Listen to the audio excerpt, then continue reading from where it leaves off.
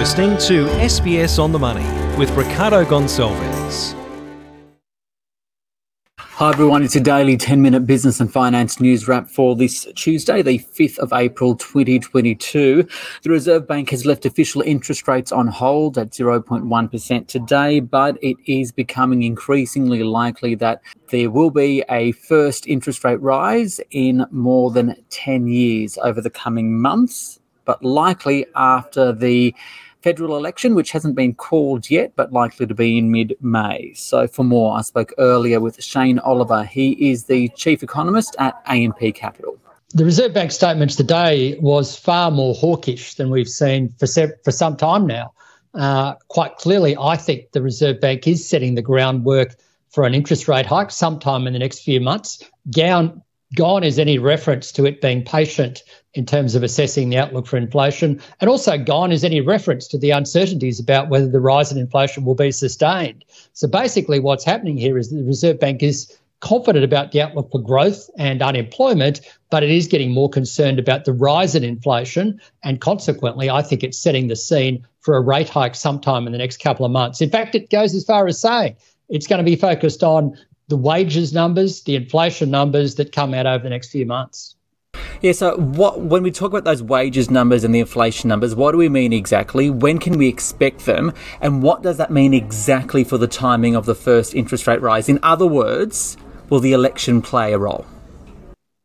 Well, basically, we've got March quarter inflation numbers coming out at the end of this month, and they're likely to show another sharp rise in inflation well above what the Reserve Bank's assuming. Then we've got March quarter wages numbers coming out in the second half of May. So that's probably likely to be around the time of the election, but it means that the Reserve Bank is focused on the inflation numbers at the end of April. The wages numbers in the second half of May probably won't raise rates in the first part of May when it meets next. So it won't be raising rates in the middle of the election campaign, but it quite probably will raise rates come the June meeting in 2 months' time.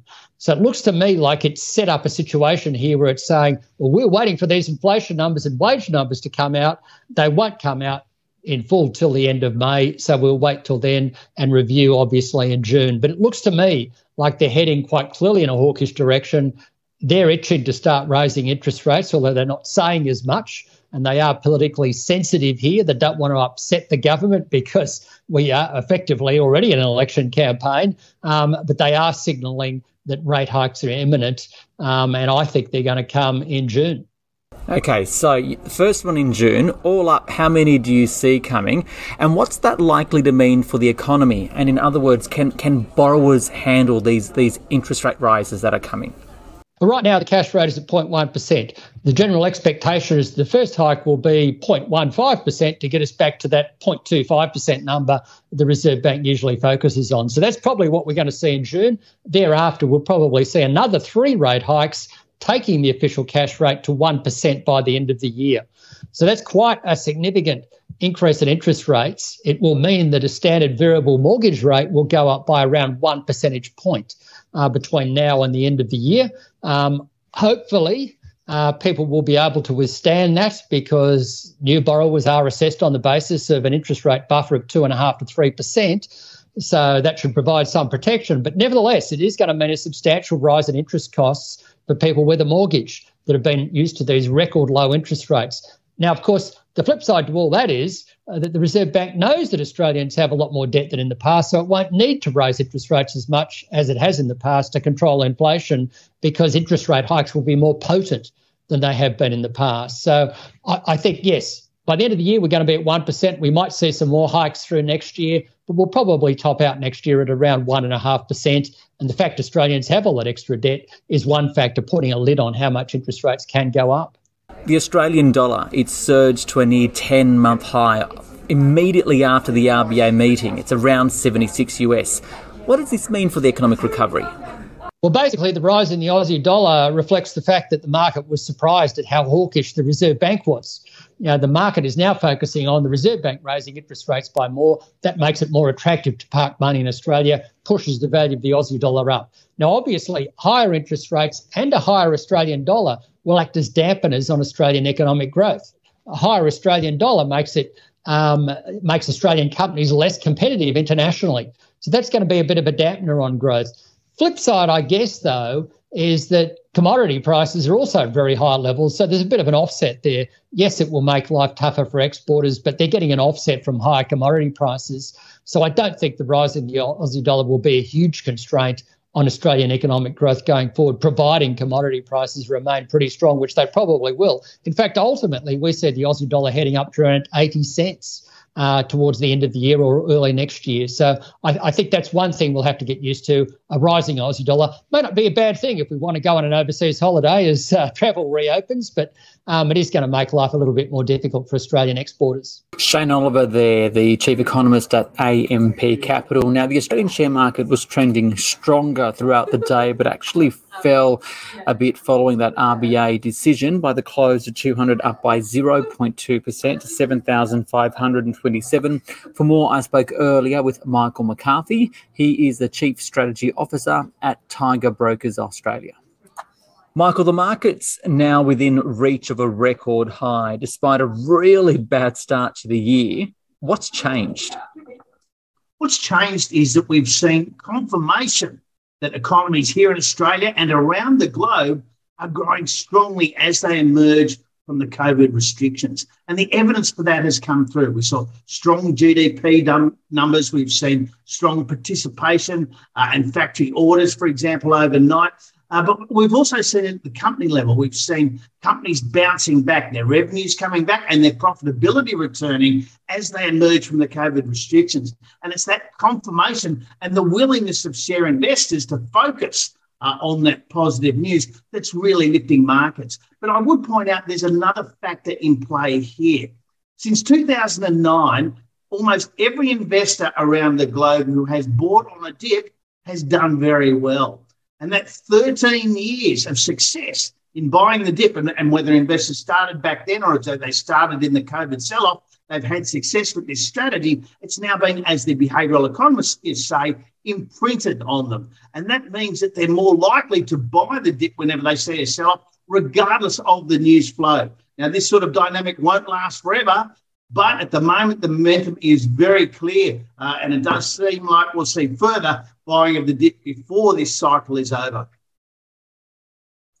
We are, however, in an inflationary environment. Interest rates are rising around the globe. Even though the RBA didn't lift today, expectations are that it will sometime soon. What's the market thinking in terms of when we'll see interest rates start to rise and just how aggressively? Well, bond traders have had a rare volatile start to the year. Normally a very steady market. Bond and bill markets have been winging around this year, and that reflects the uncertainty around the outlook, and as you rightly point out, the inflation outlook in particular.